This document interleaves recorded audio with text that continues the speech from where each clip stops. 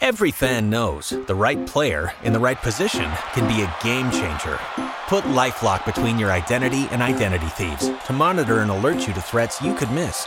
Plus, with a U.S.-based restoration specialist on your team, you won't have to face drained accounts, fraudulent loans, or other losses from identity theft alone.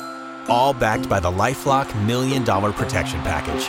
Change the game on identity theft. Save up to 25% your first year at LifeLock.com/aware.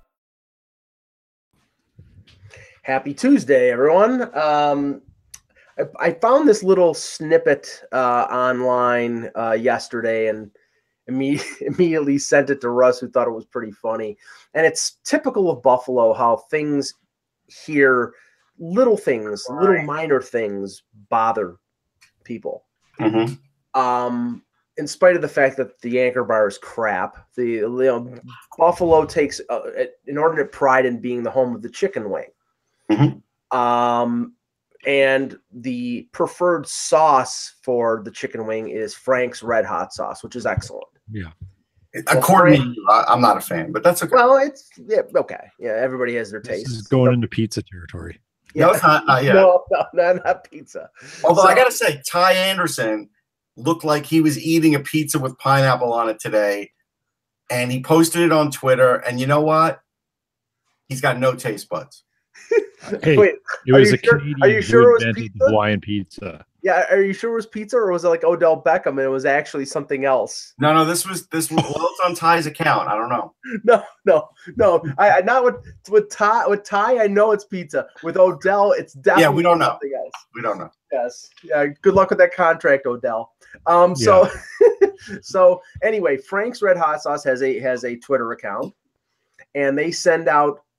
And I don't know what day it was, but they send out a tweet regarding it being, and there are these like days of the year, like it's International Women's Day or this day or that day, and apparently it was some sort of ranch dressing day, and they said, hey, 2 peas in a pod, buffalo wings and ranch dressing. Okay, here problem 1: nobody in Buffalo and nobody with a self-respecting love of chicken wings calls chicken wings buffalo wings. They're chicken wings or they're wings. They're not buffalo wings. Mm-hmm. Buffalo or bison don't have wings. The second thing is the preferred dipping sauce is blue cheese. It's always been blue cheese. Now, people use ranch and they're free to, and they use other things, and that's fine. So Mike is allowing you to use ranch in case you want to, people. Not allowing. It's not like I deem that you should use ranch dressing. I mean, that's what you're making it sound. You're like, I'm allowing this. No, but this as the lord of the chicken wing. Yeah, this raised a bit of a hubbub in Buffalo because, and essentially there was, it got to the point where they were talking about boycotting Frank's Red Hot Sauce because of the use of buffalo wings and ranch dressing. And then they did sort of a mea culpa on Monday and said there is no National Blue Cheese Dressing Day, but we should get something started. And we apologize to Buffalo for insulting their sensibilities. So I mean, I thought it was pretty funny. But being funny, I get it. They take it seriously. Like I had told Mike offline, here ranch is offered as a dipping. Like I personally don't like blue cheese, but I could eat them plain. But I have gotten used to eating them with some ranch.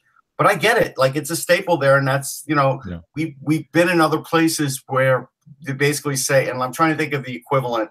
Like if you were to order American cheese in Philly with a cheesesteak, not Cheese Whiz, but like plain old American cheese, they'll look at you cross-eyed. They'll give it to you. Yeah. But they're like, what are you doing? Well, John Kerry learned that lesson in 2004 because he went and ordered a hoagie in Philadelphia and asked for Swiss cheese, and they looked at him like he was an effete snob, and he is. And he is. So so I mean, although Russ, you know what, honestly, I can't do Cheese Whiz. I hate Cheese Whiz. I would ask for provolone or something like that. Provolone. Yeah. I tell you, I love my American friends, but your weird food things are just so weird. Like it's just like, but what? They're so regional though. That's the thing, right? They're so regional, and it's fun to listen to because Canada is such a horizontal country. Yeah. And everything's sort of departmentalized across the country in these different sort of silos, up, down, where you are horizontally, where you guys are all over the map and you have all these different variations and nuances, particularly with food. We're just not like that. It's like so clear cut. Yeah. Well, I mean, nobody's as weird as I am, because I have this thing, like, everybody loves French fries, and most people love. For life. Well, what's that? What's that? I said I'm quoting you on that for life. Yeah, there you go. Most people love French fries, and most people who eat French fries love ketchup. I hate ketchup. I can't stand it. I hate ketchup. I hate mustard. I know some people who are like that. They're strange as well, but you're not alone. They're strange. Yeah, I mean, I like my preferred. And it probably goes along with the chicken wings, is when I order French fries, I ask for a side of blue cheese, and I put vinegar on them. Oh, so one of my yeah all-time favorite restaurants is no longer there in Vancouver because real estate's so goofy and basically you can't afford to own a restaurant there anymore. This place called the Red Onion, and in high school we used to get baskets of fries. No one put ketchup near them because they made a garlic dill sauce that was to die for dipping in, and that's what you got, extra garlic dill, and it was fabulous. That makes sense. Yeah, and that I would go for, but I don't know what the hell it was like in when I was in the womb or like when I was a kid, but I can't stand ketchup. I can't stand, like, I go to a ball game for a hot dog, and I first of all, I prefer the kosher beef hot dog over like the regular hot dogs. And the only thing I'll put on it is like some onions. I won't put ketchup or mustard or relish or anything. Look, ketchup on a hot dog is basically, you might as well just throw it in the garbage once you've added ketchup to a hot dog.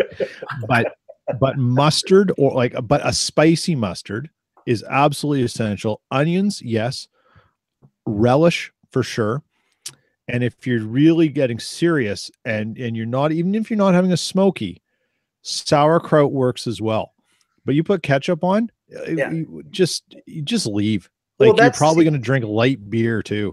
That's the problem, is that and most ballparks. Yeah, I'm a mustard guy. I like different types of mustard, but usually the brown mustard. And I can do onions too. Speaking of mustard, sorry, I was going to say, if you're going to get into mustard and talk about the value of mustard, no one is allowed to talk about mustard and pretzels until you've been to New York City, because after that it's all shut down. You have no street cred if you're going to try and say, oh, you can get a good pretzel and mustard anywhere other than New York. Sorry, that's the end of the discussion. I was going to say most other than New York. No, if you're outside New York, don't bother. No, that's not true. The Philly pretzel is better than the New York pretzel. It is. I haven't been to Philly, so I can't say. Okay. Most ballparks have the sweet relish. And I can't. And what is it? Bread and butter, I think they call it. Yeah. It's gross. Bread and butter pickles. I could go with dill relish if I absolutely had to, but so anyway, let's get off. I wanted to tell Peter, from what I could tell, Nick Patan's family restaurant is still going strong. It's somewhere in the Vancouver area, but it might be just outside it, and that's probably why. Oh, really? I didn't know he had a family restaurant there. Yes. Oh, I got to do some research. I'm going out to Vancouver in about a month and a half, so I might have to explore this. I think it's outside it, though. I think it's like Surrey or something. Oh, okay. God, better safe than Surrey. Ow. Jeez. Now, Peter, you said you said something about Richard Sherman's contract in San Francisco. As a Seahawks fan, dyed in the wool, and and bleeding blue and green, watching what's happening to the team is basically just ripping my soul out right now. But there's an interesting piece on what happened with Richard Sherman's contract and the San Francisco 49ers. And I think, and I'm not going to really get into the nitty gritty of it. I've got it pulled up and I can read some of the things, but Peter King on the Monday Morning Quarterback talked about it and how this is an insanely good deal for the 49ers. And one thing that came out that wasn't available until this is presented or late on Sunday was that Sherman represented himself. Mm-hmm. The last player I am aware of doing this was Donald Brashear in Vancouver when he negotiated a deal for, and I'm sure others have done it. Dominic Moore did it this year with the Leafs. And Dominic Moore comes from a family of lawyers, though. Yeah. And I've got stories about them off air. Anyways, so Brashear did this, and he made one mistake on it. It was right in the change when all the contracts were being done in American dollars, and he forgot to put that clause in. So he did it in Canadian dollars. And it was a 1-year deal, and he bet on himself. He ended up making some more and stuff. Anyways, Sherman's deal is exactly why players should have agents. And when we gripe about the deals GMs in the NHL sign, the reason that they have to deal with these things is they're going up against people who know what they're doing. Right. And we can't just go and hold a gun to GM's heads and say, why did you sign that? Because there is a shark on the other side of the table who is representing this player and is going through these contracts. So if you're someone who hates Andrew Ladd's deal, there's a reason why it exists the way it exists. The David Clarkson one is another prime example of when maybe a GM needs to step away and revisit the deal and stuff. The point is, it's a complicated process, and every team has a deal you don't like, and then you get into the deals and you see something. This article really illustrates how valuable agents are, what they do, and how they sort out the mess in the best interest of the player. And it's a two-way street, and it's easy to forget that. Well, I mean, best example is Mike yesterday talking about Todd Walker and Neil Walker, and basically saying, why did the Mets pay him $17 million last year? And I said, because it was a player option. They didn't have a choice. If Walker wanted to be there, all he had to do was make the option, just press the button on it, so to speak, and he did. Now, I want to get back to the contract thing, but let's start the show, and we'll start the show. Hello, Hockey World. Today is Tuesday, March 13th, 2018. Hi, I'm Peter Tessier from Winnipeg. I'm Russ Cohen from Sportsology. And I'm Michael Agello, and this is the HockeyBuzzCast here on HockeyBuzz.com. We'll talk about Alex Ovechkin and his 600th goal and a few other things and some related to the games last night. But I just wanted to continue the conversation about contract, but bringing it back to the NHL. The Clarkson deal was one of the first ones. I don't think it was the first, but it was one of the first ones that had the heavy signing bonus on there. And a lot of people at that time believed that contract was sort of buyout proof because of it. And that's the thing. It's buyout proof in the sense that you don't get a good cap, you don't get great cap relief because the buyout is based on not the total salary, but on the salary minus the bonus. So with Clarkson, I believe, like, say his AAV was $5.25 million. $4.25 of that was always bonus that got paid on July 1st. So if you went to buy him out, you would only be buying out with the percentage of whatever whatever the million, 2/3 of a million for the number of years, and the bonus would still be on the cap.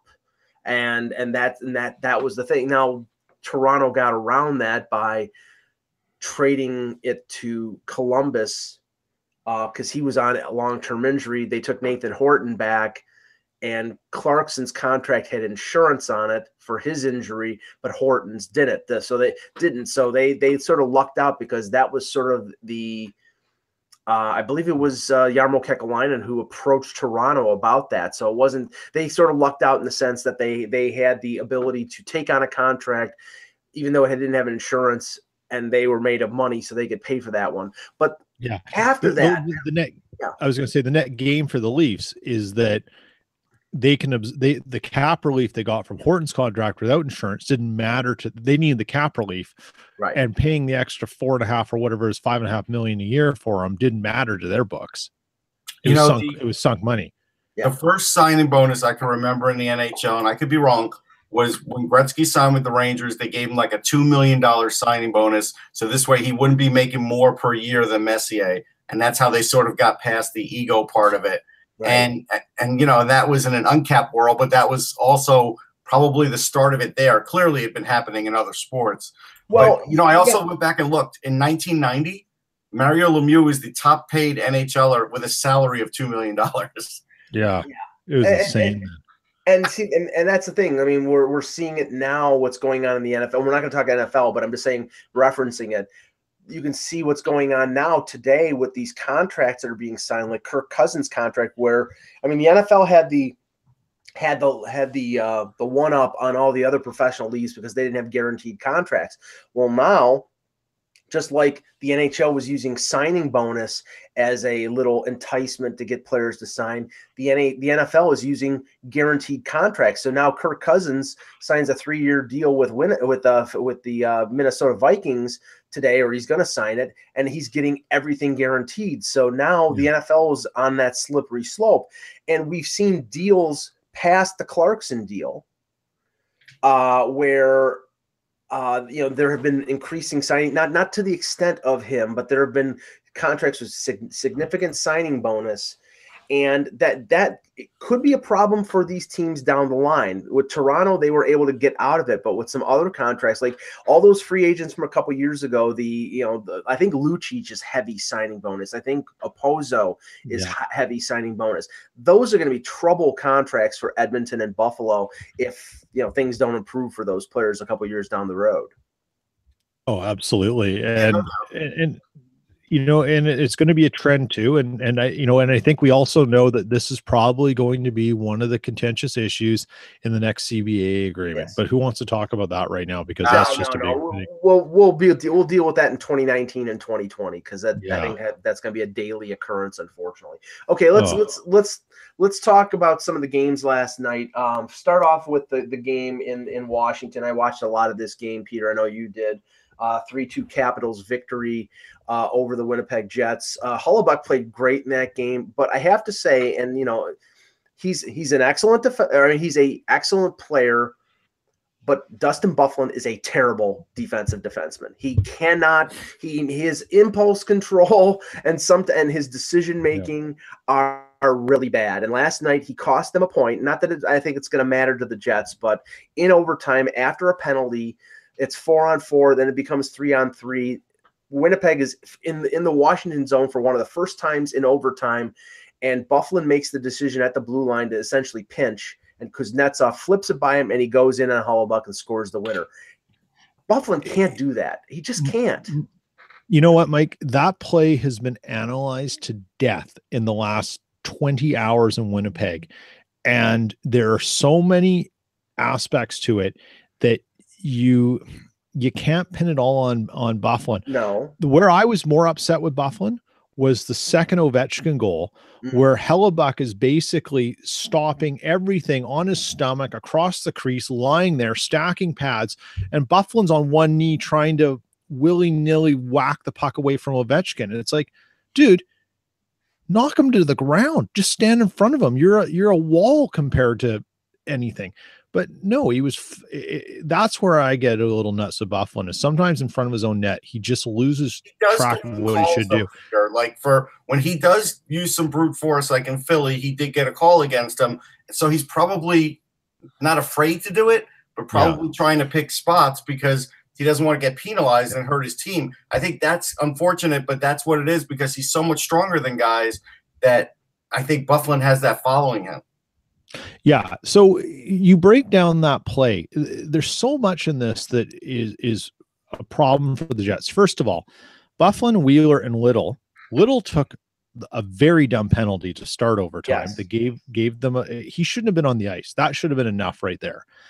Wheeler and Byfuglien had also killed the penalty. Byfuglien was now over 3 minutes at the time of that goal on the ice in total. Way too much. Yeah, I was a little surprised at one. I was a little surprised at one thing, Peter. The de-pairing for killing the penalty was Byfuglien and Sherratt.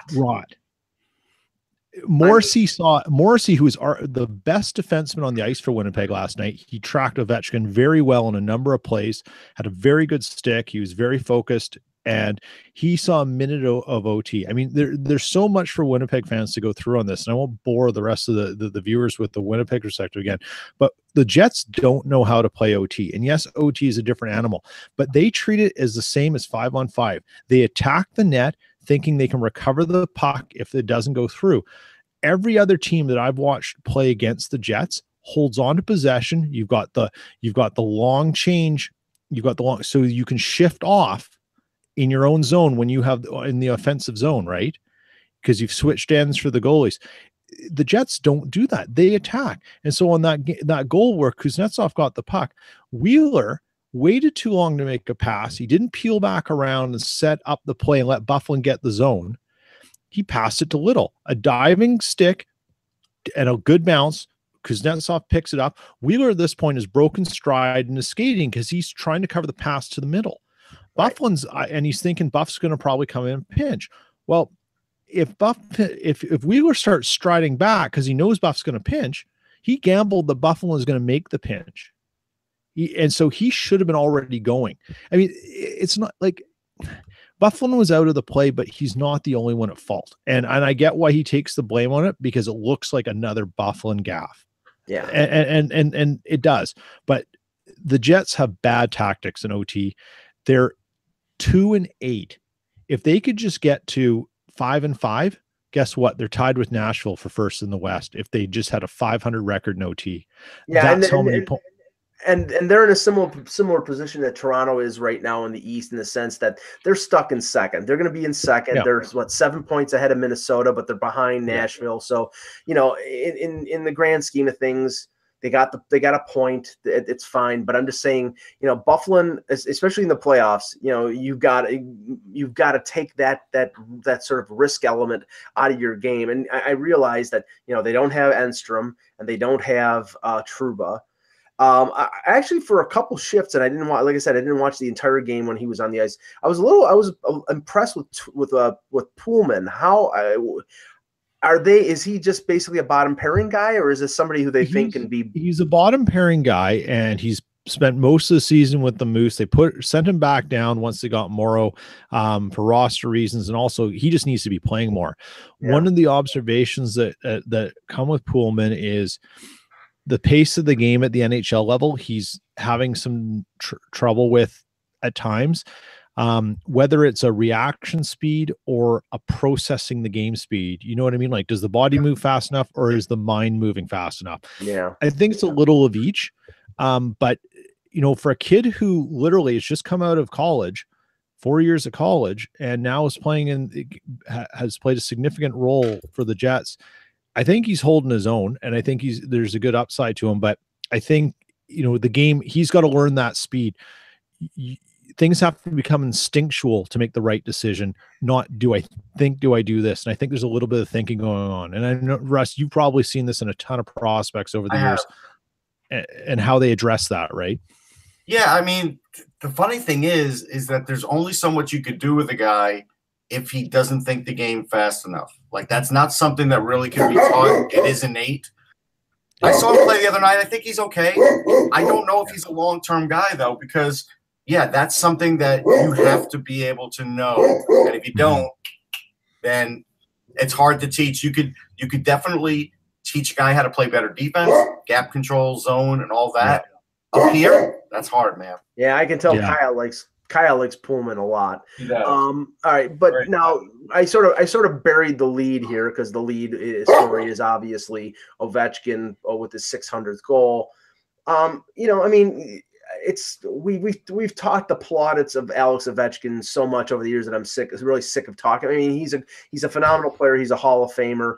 I'm one of those people though who doesn't think that he's as great as he's been promoted as being until he wins a Stanley Cup. And I know that he can't do that all on his own, but he has come up small in the postseason a number of times. And to me, that it's the whole Barry Bonds thing with baseball, Russ, but it's a small stain, Mike. Like, at the end of the day, I forgot what the list was now for Ovechkin, but he's literally on a list with all-time guys like Gretzky, Lemieux. And so, like, we haven't seen a guy scoring like this really since the Gretzky era. Like, he is that prolific. He's going to end up with 700-800 goals. Yeah, I was going to ask, how far do you think? Because they had a list last night of players scoring for one particular team, and the leader is Howe. I think it was like a little under 786 goals for one team, obviously the Red Wings. And now Ovechkin has all 600 of his with with the Capitals. I think he's going to end up staying with the Capitals for his entire career, but you never know what can happen down the line. But how high do you think he can get? I don't think he's going to catch Gretzky. No, I don't think so. I don't think it'll catch Gretzky. But he'll I mean, pass Messier at 694. He'll pass Gartner at 708. Esposito at 717. Dion at 730. Once you get to the whole 741, Yager 765, that's where I think he's going to maybe get to. That may be the height. I think Gordy's 801 is safe. Yeah. Yeah.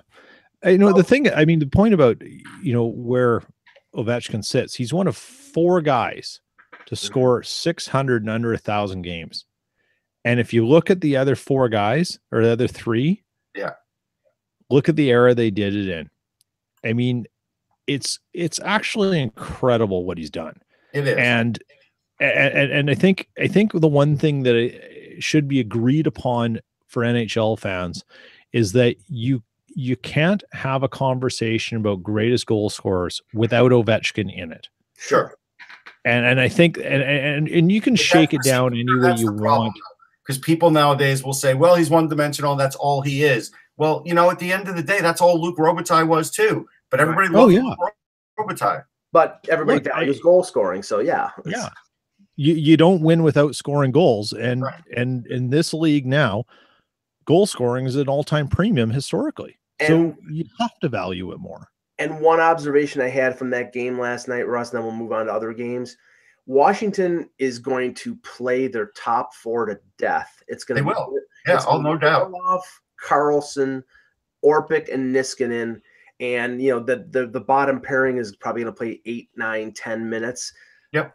I don't know how, if they have one injury, they're done, or it's one of those scenarios. I don't know how they can think that they can get through multiple rounds playing those top 4 guys 25 minutes a night.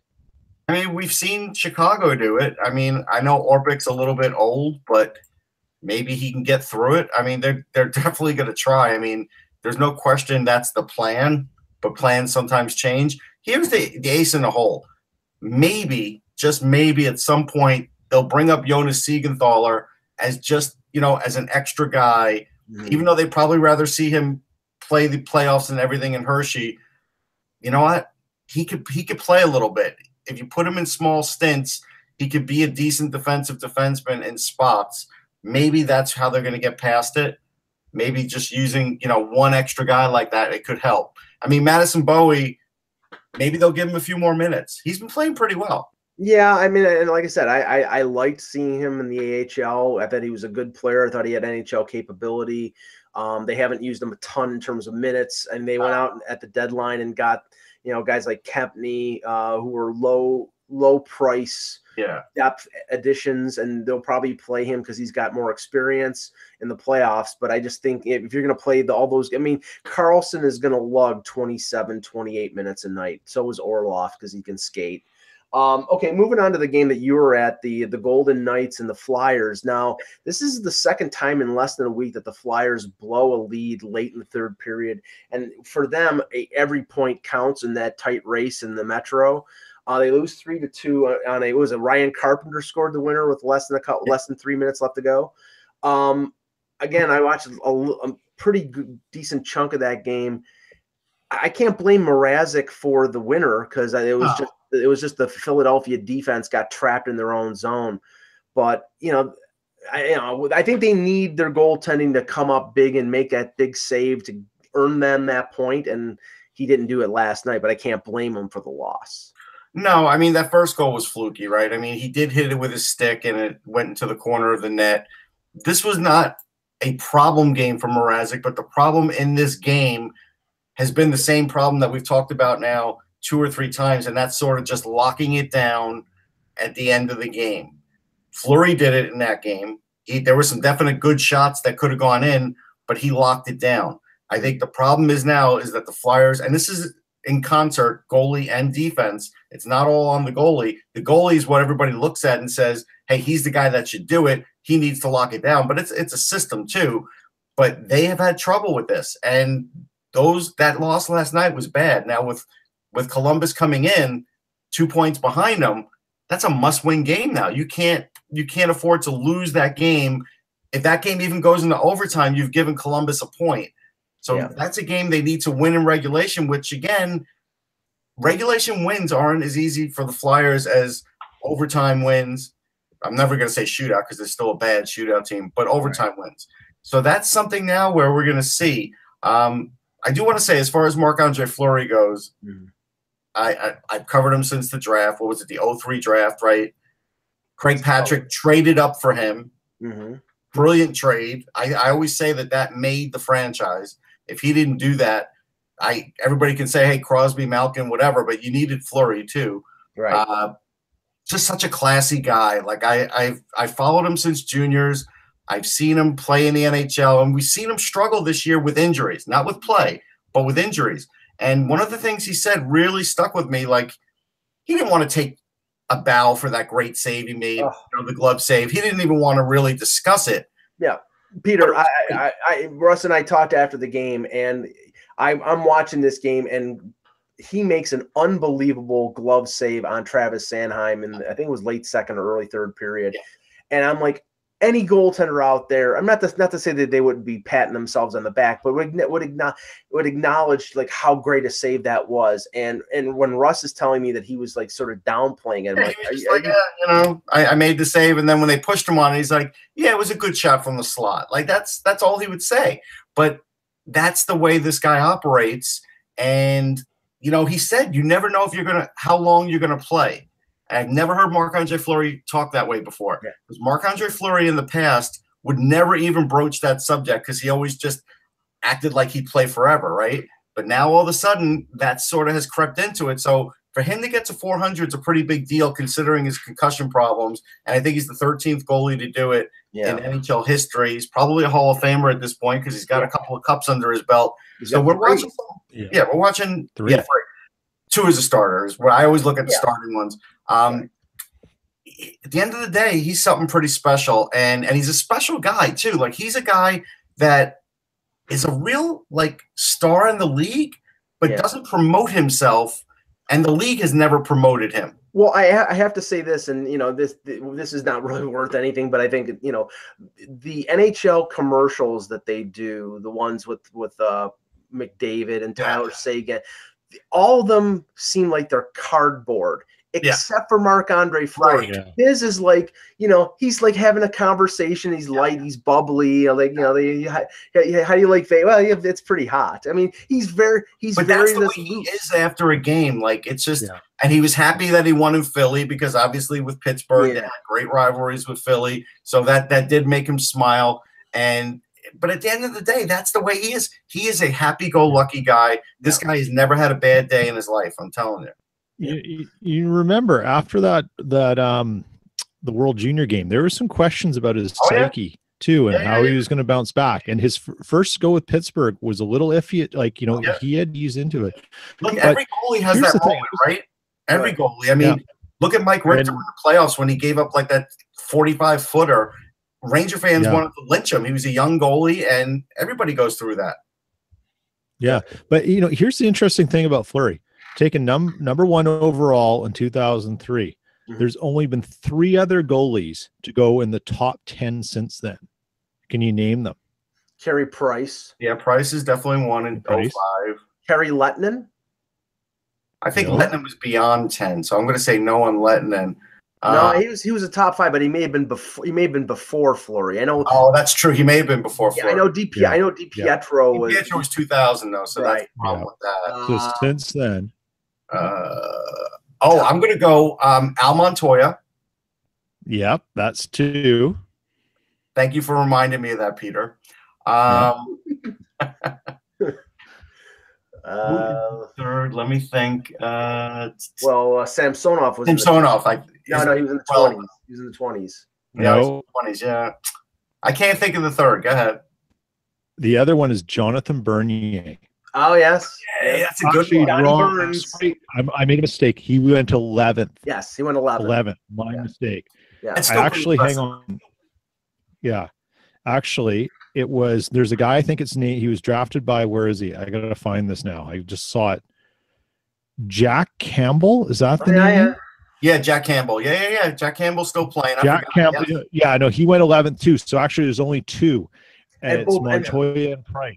And Jack Campbell was Dallas, and Bernier was LA. So yeah. I mean, that just it shows you how the draft has changed, because you would see goalies in the top 10 before that, but it also shows you, the way GMs and scouts look at goaltending now. But it also shows you a little bit of how special Fleury was early on. Yes, nobody will draft like he was top 10. He was a top 10 pick. No, it'll never happen. No, never. But it shows you kind of how special he was, but how Patrick believed in him and saw something in him, and that's really cool. And I think that's a really cool, because I remember going over and interviewing him right after the move, and I think over time. And he was very, look, Craig Patrick knew his hockey, right? He was a very successful GM. Sure.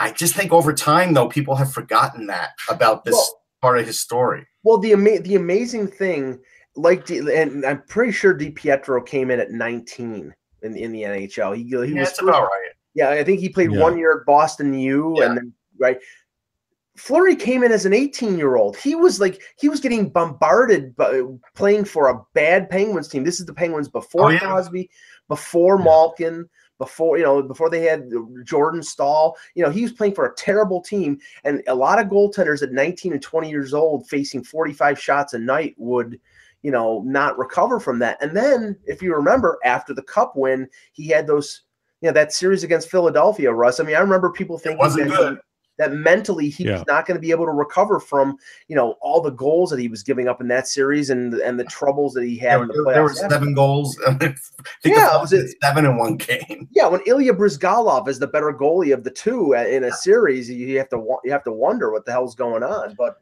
can you imagine this? Because this year's been so wacky, anyways. Imagine a situation where the Stanley Cup final is Vegas versus Pittsburgh.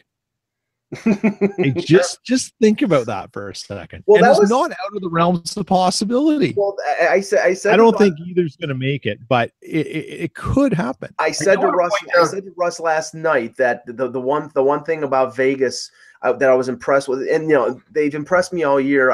Nobody expected this, and Russ said that their workmanlike effort throughout 60 minutes is incredible. Impressive. But a guy like Tatar, who they traded 3 draft picks for, he is sort of just fit in. It's not like he's the outside guy and he doesn't belong to this tight-knit group. No, and that was the concern of they're not going to mess with the chemistry. No, he fit in right away, and he looks like he's part of the puzzle. Yeah, I will say this. We mentioned Ryan Carpenter. We really do need to mention it in greater detail because he was picked up on waivers December 12th. And the Sharks waived him, and he's played in 23 games, and he's got 8 goals and 12 points. Another kid out of Florida. Think about this for a minute. What George McPhee has done, and David Conte is their pro scout, so he gets full credit for getting him. A kid out of college, and David Conte has scouted many college guys, was doing it for Lou Lamoriello for many, many years with the Devils. Yes. This is a hell of a pickup on a waiver wire for a team that now – could use him, next couple of years if they want to, or just use him this year. He's 27 years old, but he was really thankful. Carpenter was just like, yesterday, just blown away that he, won the game and where they are and how he's landed. It's pretty amazing.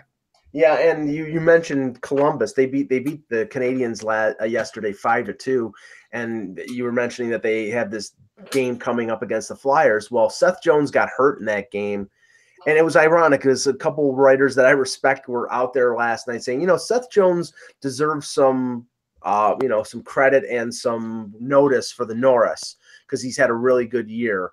And then he gets hurt. And, that's a nip and tuck battle right now with Columbus, with Carolina, with Philadelphia, with New Jersey. And if they lose Seth Jones for a lengthy time period, that's really going to hurt Columbus. Oh, yeah. That's going to be massive. And he was scoring. He was, that's going to take Columbus right off the rails, given the competition in the East.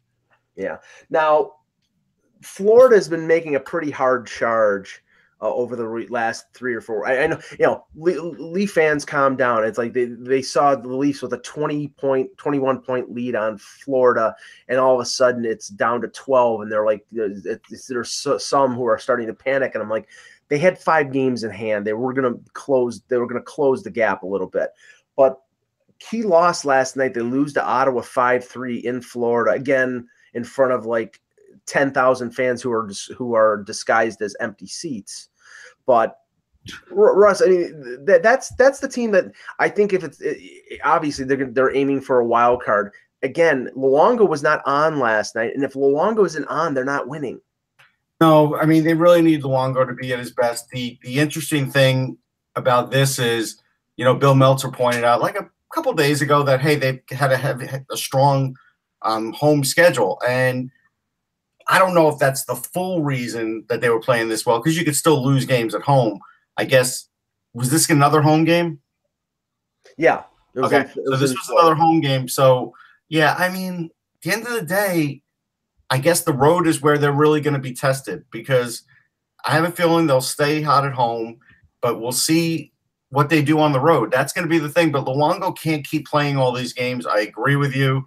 If Reimer can't play the occasional game and win it, then maybe call up Adam Wilcox from the minors, from the AHL, and try him. But they're not going to do that, right? Because they've spent a lot of money on Reimer. Somehow they've got to get him in the mix and win some games, because just like Keith Kincaid in New Jersey, he pretty much saved their season and helped Schneider recover from all his injuries.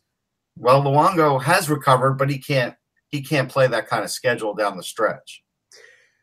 In the news today, Elliot Friedman reports that Mike Fuda, who was named as one of many on the list of Carolina owner Thomas Dundon's potential GM candidates, he's withdrawn from consideration for that. Russ, you sort of called this. I mean, he's got it really comfortable in LA. Very happy there, as far as I can tell. Yeah, and the thing is, I think he's young enough that he's gonna have opportunities to be a GM, but it's gonna be probably on his terms, and his reputation I think is sealed, because I mean he's got a great eye for talent. I remember a few years ago he was the guy that I wanted and I thought was the dark horse for the Leafs job, and then they went establishment and they went with Lou, and I think that's worked out great. Toffoli is one of his best ones, right? Yeah, they hung with Forbert. Forbert's turned into a nice player. Jake Muzzin is a great one. Like, there's just so many that you could go through with Michael Fuda, so many successes. Yeah, Muzzin was a redraft. He was a yeah. And so again, that's they're good at that. I think Dundon's going to have a problem here though, because I think he's portrayed himself a certain way, and now to get one of these great assistants that are very comfortable in the jobs that they're at, either waiting for that job, which I don't think Food is necessarily waiting for that job, but I don't know, either waiting for that job or waiting for another, or just happy with what they're doing. It's going to be hard to pry away one of these assistants. So Dundon may have to go completely outside of that plan and end up with like his 4th or 5th choice. It wouldn't shock me if it goes that way. Or he has to wait until the off season, because some of these assistant GMs aren't going to want to leave, their team. Well, Botterill left in season though. He did. Yeah, remember that's true. Jack Eichel, he's been skating for a while with the Sabres. He was on the ice today at the KeyBank Center, and there's speculation that he will return against Toronto on Thursday. Whenever this is now, I was told that his high ankle sprain that he had, which was last month, was not the same leg. I thought it was, but it was a different leg. But okay, you've got 10 games left in the season, 10, 12 games at most. It's hard to shut down a guy like Jack Eichel. This guy is important to this franchise. I just, I know, but he also wants to have something to go into the summer with down the stretch to sort of motivate him for the next year. Like, it's a battle. Like, how do you tell this guy you're better off shutting it down? It's hard to do that. And so you have to trust that the medicals are good and he's not going to be able to re-injure it. we'll see. Yeah, I thought this was pretty funny. There are some people who are very creative on Twitter. The NHL announced that Andrew Ferentz was joining the league as the director of social impact, growth, and fan development. And Peter, you were laughing, so you must have seen it. Immediately after that video after that announcement, the video of him flipping the bird at the Bell Center to the Habs fans. Yeah. Was out there. Nothing is better than that video. I know it's hilarious. All right, Russ, do we have any questions in the chat? Yeah. All right, let's see. I'm going all the way back here, so give me a minute. Yes, Tim Tebow is 1 for 17 with 10 strikeouts. What a shock. Russell Wilson is hit better than Tim Tebow at Yankees camp, Russ. Not shocking. All right, how likely? This is from goal, whatever, left. I'm not sure what the rest is. How likely is that Ilya Kovalchuk comes back, and where is he signed? How much is he looking for? Okay. He's going to try and come back with the Rangers. I don't know if the Rangers want him. He'll sign for probably like $5 million. If the Rangers get it on Tavares, I could see them going after Kovalchuk because they need to give him a wing. Right. Maybe not him, but another scoring option. I think it'll be a 1-year deal, like $5 million, and I think it'll end up being the Rangers. And if it's not the Rangers, he might even look to the Island, and maybe the Islanders would do that. Especially if they lose Tavares, they might try and fill that void with Kovalchuk. Even though it's a different position. If he's bound and determined to stay in the New York area, then that makes sense. All I know is that I've heard just around that, the Leafs are probably losing Van Riemsdyk to free agency this summer. And we know the connection between Lou and Kovalchuk going back to the Devils days. If he's looking for a 1-year deal, yeah, I think the Leafs would be in on that because I agree. He would be a good 1-year replacement, but I don't think anybody's going to go more than a year because he's 35 years old and the 35 and over contract is a consideration. Yep.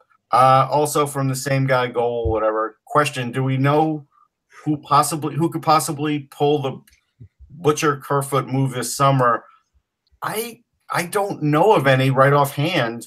Well, I have to give Corey Pronman props because he did a list of undrafted free agents and pro picks. No, but this is a drafted free agent. This is right, and drafted guys who are going to not re-sign with their teams.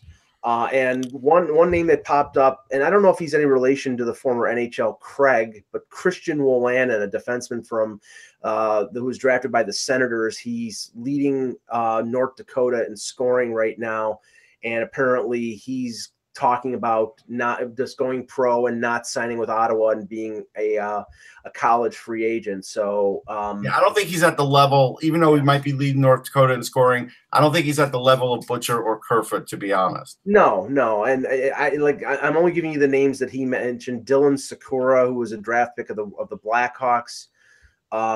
Louis Belpedo, a defenseman with the University of Minnesota, or with the Minnesota Wild. Yeah, Belpedo, I like Belpedo. I think there's something there, but again, you're probably talking about a third pairing guy in the NHL if he were to make it. Right, and Jake Evans, a center drafted by the Canadiens. Jake Evans has had a great year. Like, I don't know if Jake Evans will keep that up or if he's doing that because he's a senior, right? Yeah. So I'm not as high on Jake Evans, but Belpedo I do happen to like. We'll see. I mean, again, if you want to just talk free agents, Max Verana, I think he'll be the first guy signed whenever Princeton loses. But right now, Princeton's still in it. So, yeah, we got to remember though that not every year is going to be Butcher and Kerfoot and VC. Correct. You'll have years where it's very thin. You'll have years when there's a couple guys who could be not star. I don't want to say stars, but who will be effective contributors. Nobody's really been a star. Butcher is probably the closest. Yeah, and VC's been good. Yeah, Tyler Bozak back in the day. Bozak's very good. Adam Oates way back. Yeah, Adam Oates is the star, right? But it's so rare. So Butcher is the closest to that. Yeah. Any more questions? Oh, yeah. Oh, wait, one more question from Thomas. Who do we think will win the cup this year? We're not revealing that now, Thomas. Oh, jeez. Yeah. Well, hey, we have a pre-show. We have a Stanley Cup playoff preview show. Watch that, and we'll make our predictions then. All right, guys. Good show. We will be back tomorrow. I will be in Toronto, so we won't know what time until we get a hold of that. Yeah, we got to coordinate. We have to coordinate our timing here, so we will let everybody know via Twitter what time we'll be doing the show. I'll be doing it from a coffee place. Hopefully, they'll shut the music down. For Peter Tessier, for Russ Cohen, I'm Michael Agello. Thanks for watching, and remember, without the buzz, it's just hockey.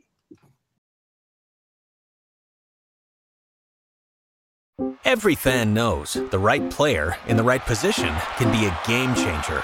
Put LifeLock between your identity and identity thieves to monitor and alert you to threats you could miss. Plus, with a U.S.-based restoration specialist on your team, you won't have to face drained accounts, fraudulent loans, or other losses from identity theft alone. All backed by the LifeLock $1 Million Protection Package.